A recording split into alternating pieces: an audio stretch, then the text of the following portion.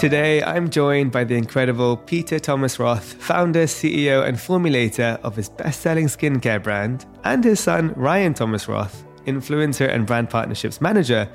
And this is our first ever father and son duo on Founded Beauty, so I'm so excited for this one.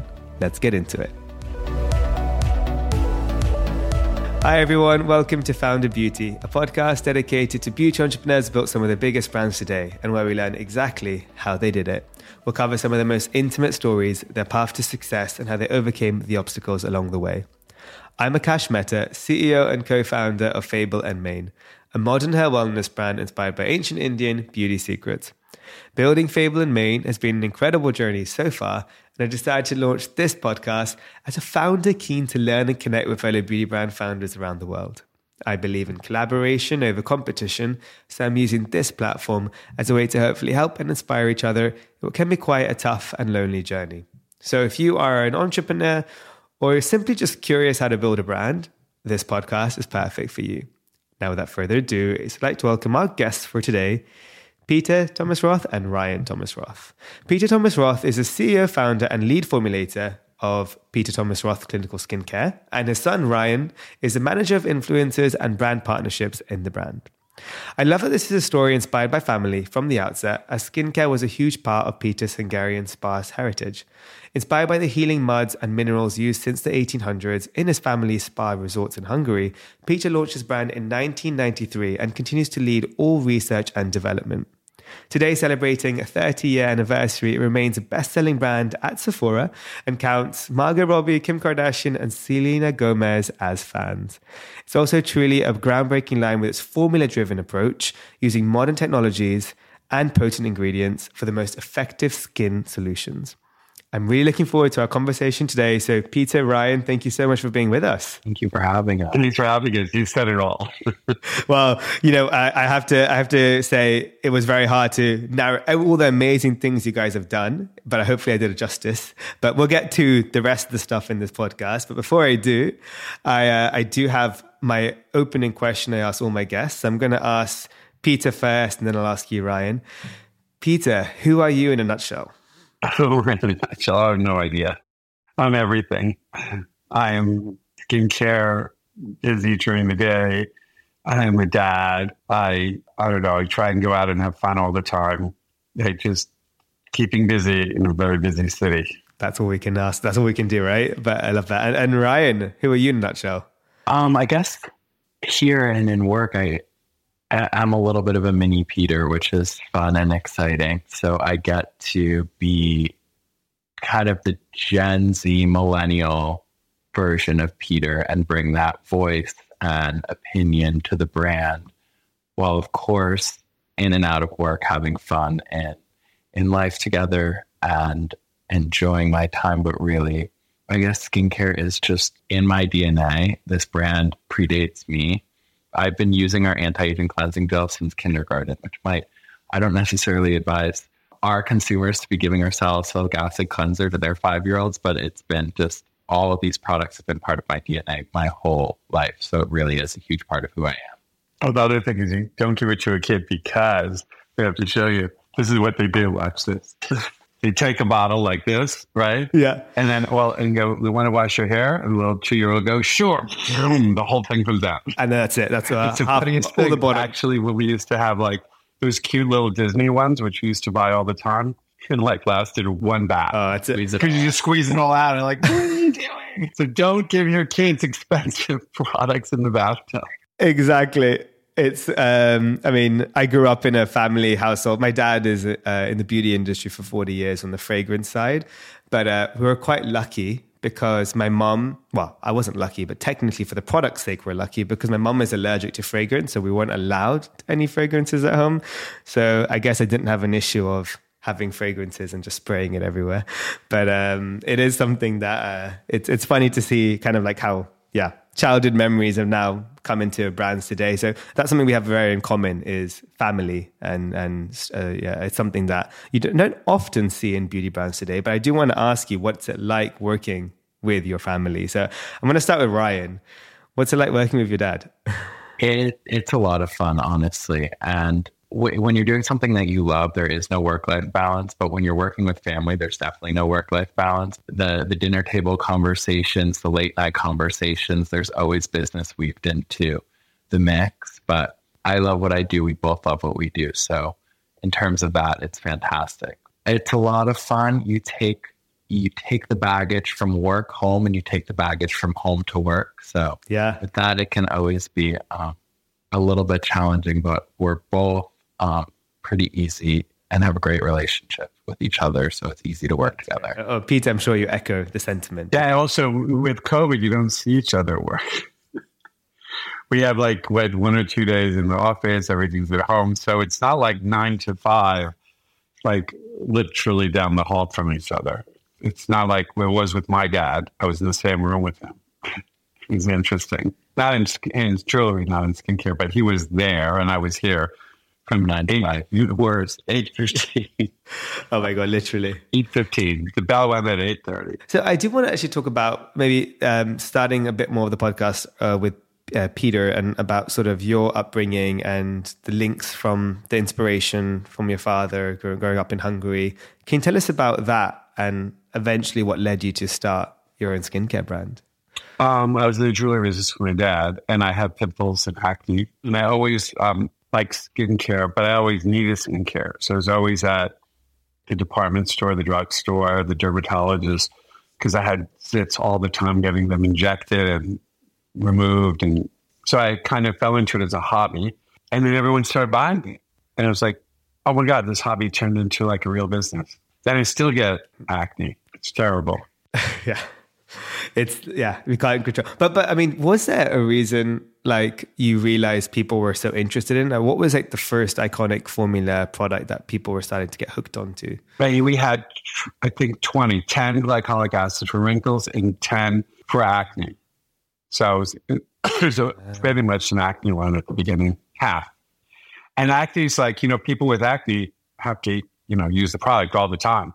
They didn't have Accutane as much then. It was just kind of new. But I think what you really innovated in, which is so different in the space, and especially at that time didn't exist, is you can see one of our products in the background, nice and big there. Mm-hmm. But all of our products have a lot of words on the bottle, and there's a lot of ingredients first. We're an ingredient first brand. We're not heavily fragranced when there's no need to be fragranced. And that's the difference. The landscape of the skincare industry in the early to mid 90s was very thick, heavy creams, fragrance, and there was a lot of unknown about what was in the packaging. So what Peter, my dad, really set forth to do was bring the ingredients to the front of the box so you know what's in your products. And that's, I think, what made the brand really stick and kind of guide the beauty and skincare industry as a whole. Yeah, no one was doing that. They were just saying like, I'm making this name up, Ultra Night Cream Repair, whatever. But you don't know what was in it. The heavily advertised products sold. And also the European brands, they still are heavily fragranced. You guys like fragrance over there. Yeah. But Americans less like fragrance. No, it's true. So we don't fragrance anything unless we need to fragrance it. Oh, just because that's how we differ.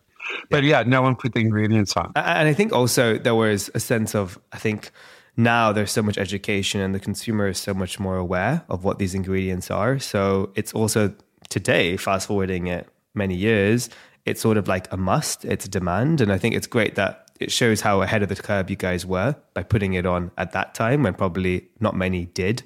But did you find it hard at the beginning to educate? Because I don't know if many people knew what half those ingredients were. At the beginning, we had benzoyl peroxide. Now we switched to salicylic acid, but we had benzoyl peroxide and glycolic acid. Those are the two buzzwords. They all knew. We didn't have all the peptides, when we started.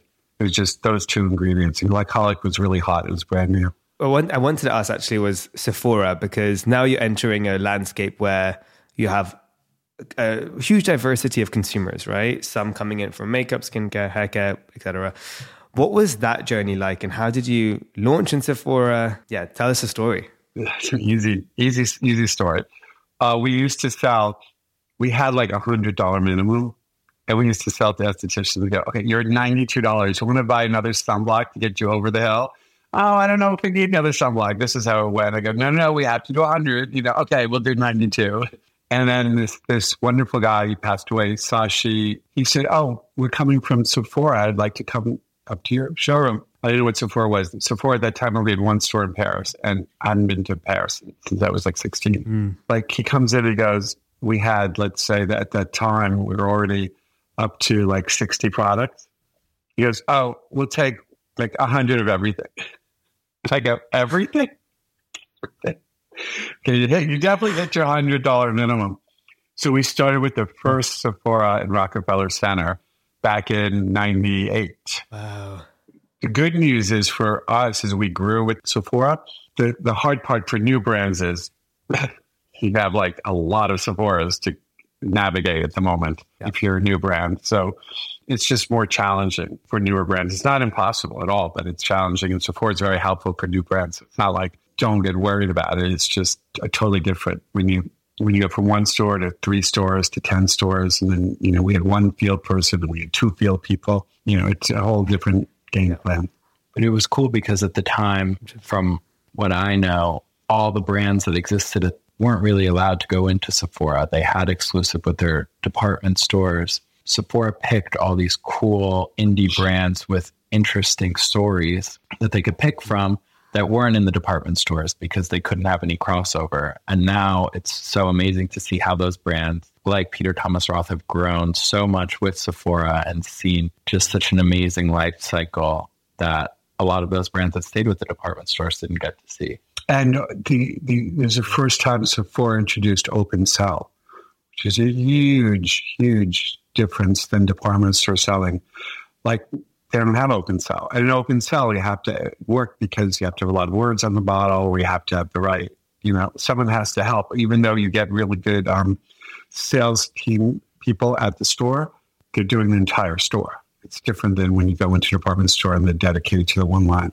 Just a totally different way of selling. It was a brilliant concept and it clearly works. 100%. No, I think it's such a good thing that you said about, obviously, landscape shifted today. As someone who, I launched my brand 3 years ago, and it was, I kind of in one way wish I could ease into it because we had to launch in hundreds of stores day one, the minute the brand launched. And not only was it a little bit difficult because you have all these stores, but I was also in COVID stuck in London, and I couldn't even visit the stores for 2 years. So yeah, building the brand remotely was not the easiest.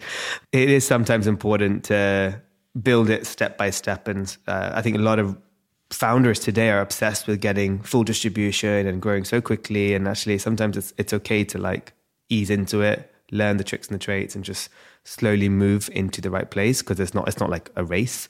You could get a huge order, which I'm sure you got, but it also has to sell through. So don't get exactly. You can get a huge return if it doesn't sell.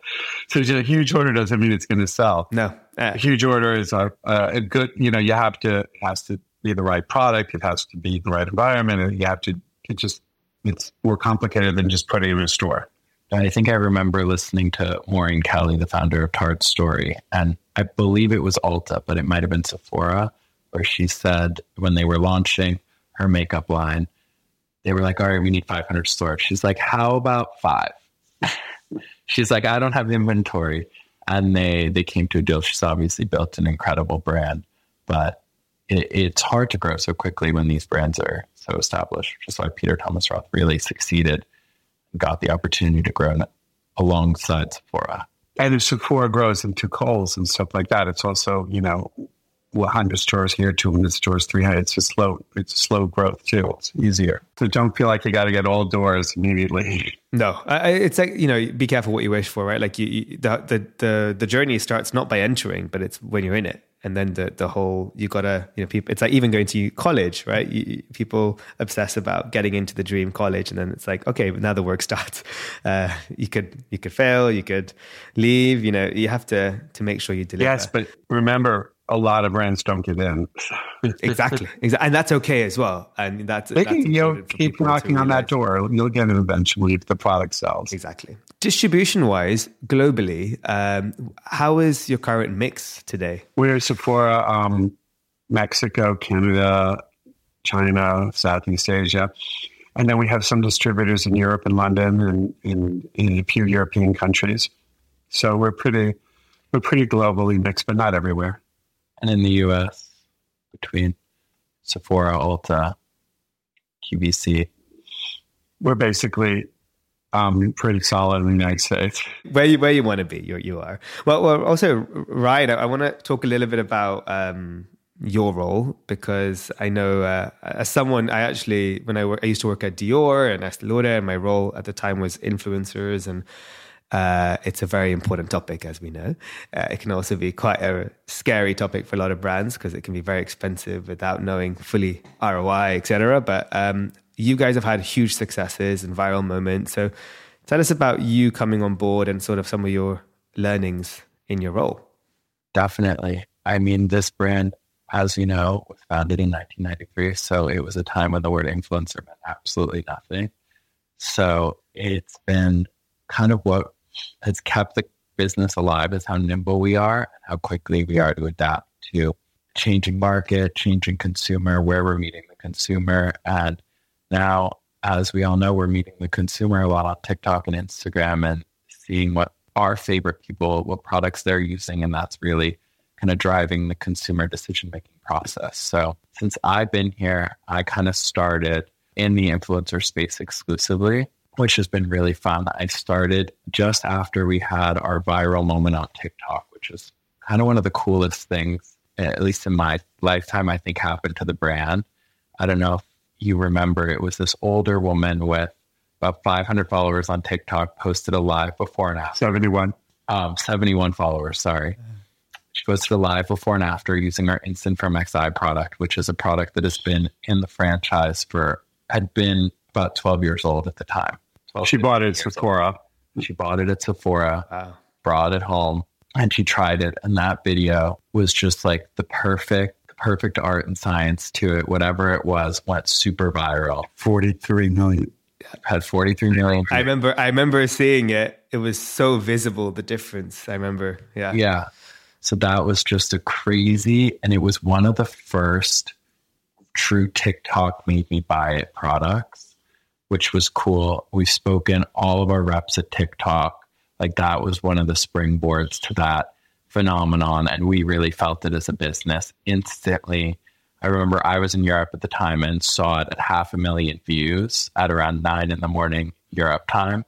And by the time I sent it to the PTR team in the US, by the time they woke up at around 8, the product was basically sold out at every retailer in the country that sold it, which was crazy. Wow. And our manufacturing facilities essentially paused everything else to figure out what we could do to just crank out as much product as we could. We had a wait list. We had the retailers begging for more and more backup orders. We're waiting for tubes. We filled all our tubes and we shipped it out everywhere. We were switching the color of the tube, the caps, the whatever we could at the time. So I joined just around then, which was a really, really cool time to show that influencer marketing definitely works. Yep. And we didn't give it to her. She did it on her own. She did it on her own. Which is actually the best part. Yeah, or very organic. Sometimes you can't control organic. Yep. So that was a really, really, really cool phenomenon that I was lucky to have gotten to live. And then I started seeing what I could do. My first project was echoing that and reaching out to more creators that don't look like what we would exactly envision our typical beauty creator to look like. So thinking outside of the box, reaching out to some of the grandmas of TikTok, some of the other creators that were relevant at the time. And it was cool because there were creators knocking down our doors. All of my favorite influencers were now reaching out. It's like, I can't find this product anywhere. Can you please send it to me? So the echo and the stitching and the duetting and the reaction videos to this video were what really amplified the effect that it had on our brand and on the cyber community. And it was really funny because it first started with a good product and then it was like dying out. You know, it's a product lifestyle. And then Dr. Oz put it on the show as his 10th favorite. He did it before and after live. And of his 10 favorite products. And then we also had like 2010. Yeah, like 12 years ago, 13 years ago. And it went through the roof then. And then it was just going again, like, and then Trinity. And then about for that Sephora cast member, giving it to Trini because Trini goes, "Do you have anything for my under eye bags?" And she goes, "Yes, I have this perfect product." And if not for her, it wouldn't have gone viral because how would she find that in the entire store? So we got very lucky. It might not have gone viral. It might not even be in our SKU assortment anymore, Yeah. which is crazy. That's the power of TikTok and social media. And I think it just shows it might be around the corner. But usually when I hear these stories, it's never planned or there is a form of some, I guess, gifting or whatever that might be needed, a kickstart, if you will. But you can't curate it. You know, I'm sure even after in your influencer strategy, you're trying to find another one, but it's hard to We do, had like, right? how many, like 3 or 4 that went to 2, 3, 4 million, 5 million. But not like hers. We had another one at 15 million. I think it was really about the time and place. It was a 3-minute video. And if you remember, it was July, August of 21. At the time, you couldn't toggle through TikTok. You had to watch. I don't know if you remember how frustrating it was. If you wanted to see the end of a video, you had to sit through and watch it. Yeah, you couldn't move it. That kind of build up an effect. Everyone was sitting through all 3 minutes of the video. The finish rate was like unbelievable when we got the insights.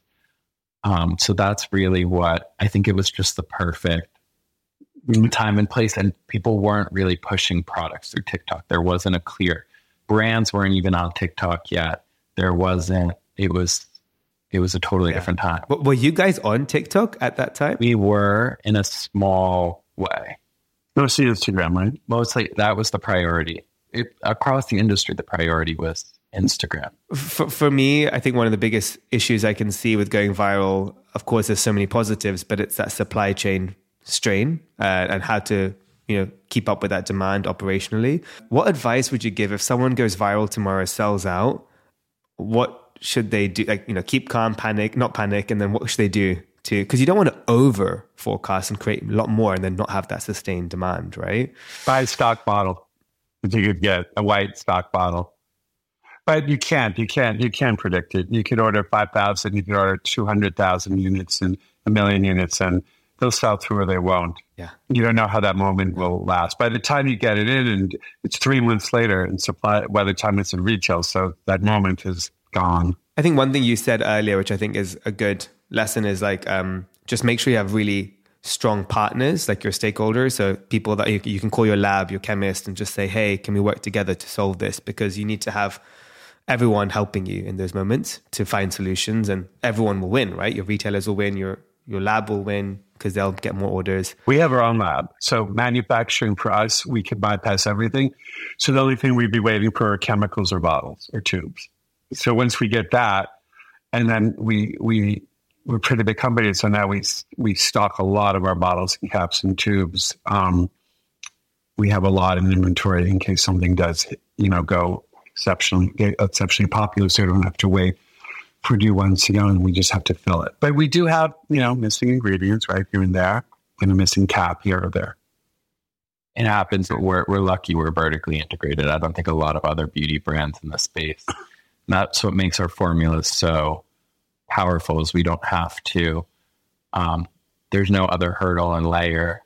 We can put the strongest quality of ingredients that's safe for their skin in all of our formulas without worrying about that middleman paying that premium.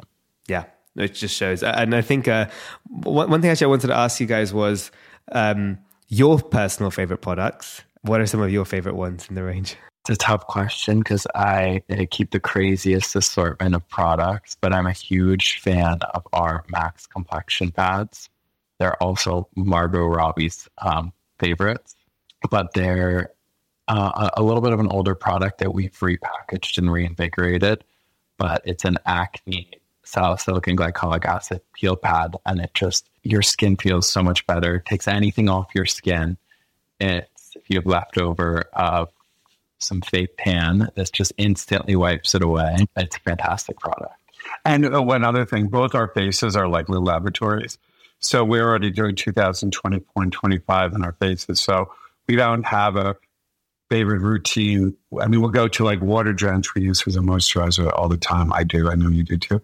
and the orange cleanser, the anti-aging This is your favorite product for Well, you have to wash your face. So we have like 2-3 cleansers. I use this one all the time and have oily skin. And then I have my entire acne line in my medicine cabinet. So if I need the mask, the sulfur mask, or I need, the whatever, the pads, or if you have acne, the trick to acne is you can't stop using the product because it also kills it and prevents it from reoccurring. So you gotta kind of put it all the time. And then when we're trying new products, it's kind of hard because, they I need the salicylic acid, so to speak, to keep the acne under control. That's what it's sad for you. That I'm in my 20s and my dad's a couple of years older than me, and he's the one that has acne. I don't have acne. So I can be a little bit more experimental with my skincare and heavier creams than he can't. Yes. I love the winters, though, are good when it's really cold here in New York. My skin does get dry, and that's what I really put on my heavier creams and really feel them. In the summer, I don't do it.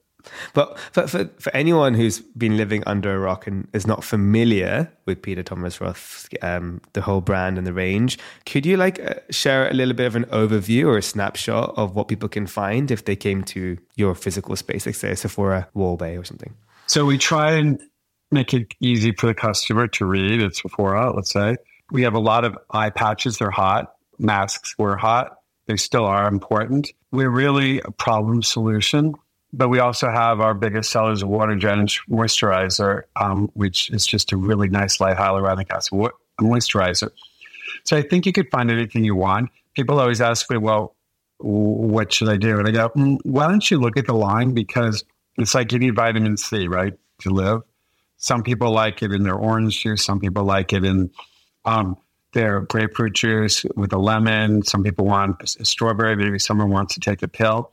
So that's 5 different ways you would get vitamin C. It's the same with skincare. Some people go, oh my gosh, I have to have a peptide, or I want glycolic, or I have to have retinol. What do you have with the retinol? So a lot of times when you start talking to the customer, they narrow it down and then it becomes easier for them to navigate, my opinion. What about you? I think a lot of we're known to the younger crowd as the brand with the eye patches. We have, I think, six or seven different eye patches, and those have gone really viral on TikTok. I feel like it's a trend to be using your eye patches when you're getting ready to catch fallout in makeup and then make your under eye makeup application even more seamless. So those have become a real hit across celebrities, influencers, especially our 24 karat gold eye patches. Oh, sure. With Vogue, did a thing. Sure. Lindsay Lohan, we did a big campaign with her because she was an organic brand fan, which was a lot of fun. Then we're also kind of the brand with the blue moisturizer to a lot of consumers, which is our water drench moisturizer. The moisturizer in blue, the jar is blue. The moisturizer is not blue, the jar is blue. And I think that's what and of course our viral Instant Firm X eye product is something we've become pretty known for. And we're constantly coming out with new. I think we have 2 items that are original: cucumber gel mask and sulfur cooling mask. They were from '93. Can you imagine? We might have one or more. I can't remember. It's a long time. So, I mean, you're talking about the future as well. Like, what's sort of on the horizon that you can share? Not necessarily in a product perspective, but just, what's in the pipeline?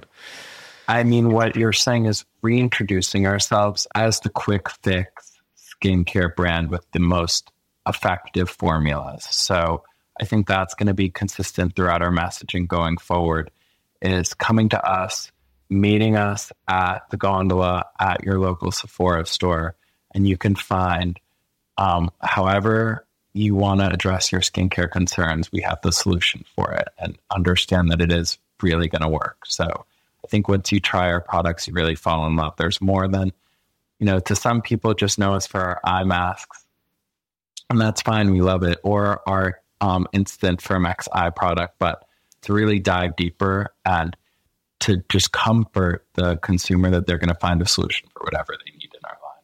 And what's great, every one of my products or our products stands alone. So you could buy one product and you don't need to buy the whole line, or you don't have to go anywhere else and dive right in. So we are good either way. If you have your favorite 10 products and you're just missing eye patches, come, or you need a cleanser, we got one. That's the way I always sold it. Everyone's a hero product. There's no system.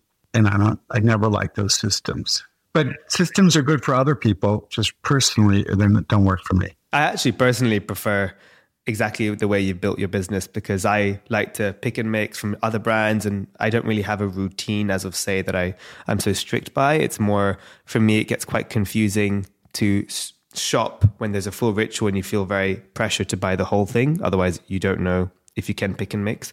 100%, having tried your products, all of them are my favorite, if that makes sense. There's not one that I like more, but they all have very different needs. I haven't tried, obviously, I've only tried maybe like 10% of the range because I only taken what I need. I don't have certain skin concerns that need certain products. But your vitamin C range is like every single product I love of that range. It's the best. That happened because of technology change, because vitamin C turns brown. So our new vitamin C doesn't turn brown. So that's brand new. We reformulated everything with it. But when you go to another company and they give you 6 products, a lot of people like that because they don't have to think. But our brand is not about thinking. It's about really smart customers who go deep dive into what's in it.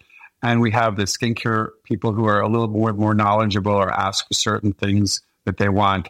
It's just it's really good. I always say it's kind of like, when you get an apple pie and it's like, well, you might not know, but in Vermont or something, you get to the local place, right? And you make it and it's kind of, the crust is kind of falling over and a little burnt on one side. It just tastes so good because it's fresh. And then when you go to the supermarket, it's kind of frozen. It's also good. There's nothing wrong with it. But ours is like the one from Vermont. We home grow everything and make everything here in our own manufacturing facility. And I try and make it look like, a homemade apple pie with the best ingredients, and it feels the best. And that's the goal. Now I'm even more in love with your brand, because I had no idea that you do it all like in-house and have your own facilities. And it makes total sense, because when you look at the formulas, as a product junkie, I know it's nothing white labeled and it's nothing I've seen before, but now it makes total sense. So I'm hoping people listening will now have a bit more of a affiliation hearing the story and the journey. So guys, we're going to go into fire round questions. This is first thing that comes to your mind. What's another beauty brand that you're currently loving right now? My 2 favorites might be one of the Prada ones, the silver. I don't even know the name of it. I've been buying it for 5 years. In the silver. I know which one you're talking about. And there's another one. I forgot the name. I really should remember. It's been sitting there. It's yellow. It's lemon. It smells so good. Vanilla is my absolute favorite, but I don't wear vanilla. I love vanilla. But if you have a vanilla shampoo, and then I just, I buy drugstore toothpaste, and I do too. Right? I know you're a beauty junkie. I'm definitely a beauty junkie, so it's really hard to narrow it down. But 2 brands that I'm loving right now are K18 has just done an exceptional job in the space. Growing, and I've seen a huge difference in my hair from K18, and they've done a great job with their branding and their strategy. Oh, it's insane. And I don't know, have you ever met Brita and Savine, the founders? I haven't. Oh, I'll connect you guys to them. You'd love them. They're amazing. Oh, awesome. Yeah, they did. They've done some incredible campaigns. I love the Sophia Richie one just now, actually. It was really fun. That campaign was so good. And I think Patrick Ta has done really well too. In the space. And doing the founder story so clear, the problem solution is so clear, and his products, I don't wear makeup, but from everything that I see all over TikTok, has done such a great job just kind of fixing a lot of problems and telling a cool story. Oh, NARS makeup. I've been using, they have a really nice matte for oily skin.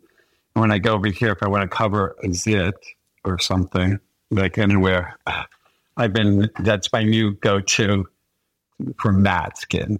It's hard to find matte. For me, it was always, I felt really greasy when we put makeup on here or QVC or whenever. You got to touch it up a little bit. Yeah. Now, the next question, I'll start with Ryan. What or where is your happy place? That is such a good question. Is it cheesy if I say Sephora? No, and no one said that, so that's such a great answer. I love Sephora. I I mean, that goes back to the no work-life balance, because it really is how I find myself enjoying my time. But I love traveling too, so I could say on a plane. I love that Sephora. I've had like maybe 100 plus Sephora brands on this podcast, and I'll send this to Artemis. I'll be like, look what Ryan said. Yeah. How about you, Peter? Actually, I like that airplane one, because I go on an airplane and you turn off your phone. And the Wi-Fi never works for me. I don't know why, which is really nice. It's a nice 5-hour break from the world and watching a few movies. Yeah. I like shopping online anywhere, but I do go in store still. That's your happy place. So on your iPad? No, maybe. I don't know. On a beach? No. I love that. Well, I just at home. You can just say Peter's happy place is Sephora.com and Ryan's is Sephora brick and mortar. There we go. That's it. I love it. Well, the next question, Peter, is what is your hidden, or maybe not so hidden, talent? Oh, we both have been liking to kind of decorate our house. And I would say decorate, a loose word, including construction. I like doing construction and floors, walls. For you. He has an unbelievable memory for nothing besides floor plans. He can remember exactly what a floor plan looks like. He should have been in real estate, frankly, but he's done a great job in skincare. But he cannot remember, like, my best friend from when I was 5 years old's name, but he can remember walking down the street, what the floor plan in this apartment looked like and where the master bedroom was laid out. That's your I know, isn't weird? That is so fun. I love it. That's I do. Great. If I visually see it or walk through it, I can remember it. But I can't, if you ask me to recite a poem. No, you can't do it. Yeah. But I could recite drawing a floor plan. I should have been an architect. I was going to say, architect, interior design. I never thought about it, by the way, ever. Yeah. Like it never crossed my mind in college. And how about you, Ryan? What's your hidden talent? I don't know. I speak a handful of languages, which I think is pretty rare for Americans. So then it comes easy too. And it comes pretty easy. So that's amazing. How many are we talking? I speak Spanish, French, and Hungarian. Wow. Okay, you got me beat. I speak Spanish and French. I don't speak Hungarian. And I don't speak Hindi, which I should. Yeah. But I understand. That counts. I'm halfway there. Yeah. So understanding is very important, because if you decide to learn it, you're so far ahead of the game. Well, my last question, guys, I'll start with you, Ryan. If you weren't in the beauty industry, what would you be doing right now? That's a really good question. But since I'm tangentially, I deal with the other side of talent management a lot of the time. So I feel like that would be a cool industry to be in, is managing talent. It'd be nice to be on the other side of the negotiations every once in a while. That's it. Well, would you ever want to be the talent as well? I don't know. It's a lot of pressure. I don't think so. Yeah. I love what I do. Yeah. We have him on QVC with me. We do it together. I've seen you. I think I've seen you on a few of the TikToks. Yeah, right? On the TikTok page. Yes, I've seen. Yeah, you're there. And how about you, Peter? What would you be doing? I would be working at Sotheby's or Christie's within the art department. I think it's so much. I love going to museums, but I love going to Sotheby's and Christie's because you could actually buy something you see in a museum. You can admire it, but you can't take it home. I just think that's so cool. You could come take it home with you. How fun is that? I wish you were in London right now, because I'm literally going now after this podcast. There's the whole frieze and art. Everyone art is here right now. Yeah, it's so fun. I mean, it's also quite sad because I'm like, I want everything, but I can't like afford everything. So I also don't have space for anything. So I just admire, and I'm like, okay, I can't do anything with that. But I do want to go one time when I have like a bigger house and like actually go to buy. It'll be such an amazing experience, you know? You could buy smaller too. I could buy smaller too. I think that's still more the fun thing. A lot of these places I go to. I was actually talking to my chief of staff the other day, and I said, I wish there was like an IKEA version of frieze, where when I asked around already for a few things I liked, they were like, that's $50,000, that's $100,000. I was like, okay, no, that's okay. Yeah. Wait. Maybe Phillips and Sotheby's has auctions where they go from, you know, a couple of $100s to a few thousand. It's true. I need to go to more of those. They actually do it. It's very exciting. They actually have their own Sotheby's or Christie's artists, their in-house people selling their stuff, and they have lower price things, which is great. And it's nice that they're allowing, that to happen. No, I think I need to do that. And I want to start collecting art because I think it's a great investment. So, but guys, it's been such a pleasure speaking to you. I'm sure we're going to have to catch up in person in New York, or if you're ever in London soon. But for those that want to continue following you guys' journey, what's your either personal and also brand social handles? Our brand is Peter Thomas Roth Official With the blue check. And then my dad's is Peter Thomas Roth, just with plain in mind. Blue check. Ryan Thomas Roth, no blue check. You could pay for the Yeah, I could. You don't need to. Yeah. No, I'd rather spend it at Sephora. Exactly. I was having a lot of imitators, so that's why I got the blue check. Yeah. No, Like a lot. important. Yeah, you have to.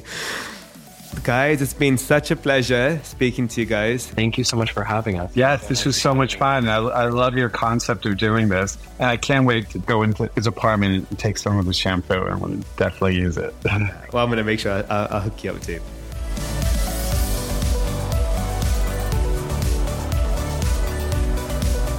I hope you enjoyed this episode of Founded Beauty as much as I had making it. And if you did, please share it with a friend who you think will love it too. Founded Beauty is available on all podcast platforms such as Apple Podcasts, Spotify, Amazon Music Podcasts, the Acast app, and many more. And I'm also very proud to be part of the Acast Creator Network. So be sure to follow the podcast so you can get episodes as soon as they drop. We really appreciate every single follow, listen, share, and review. It truly goes such a long way and helps us reach new listeners. Stay tuned for the next episode of Founded Beauty, and don't forget to subscribe and follow so you can be notified when it drops.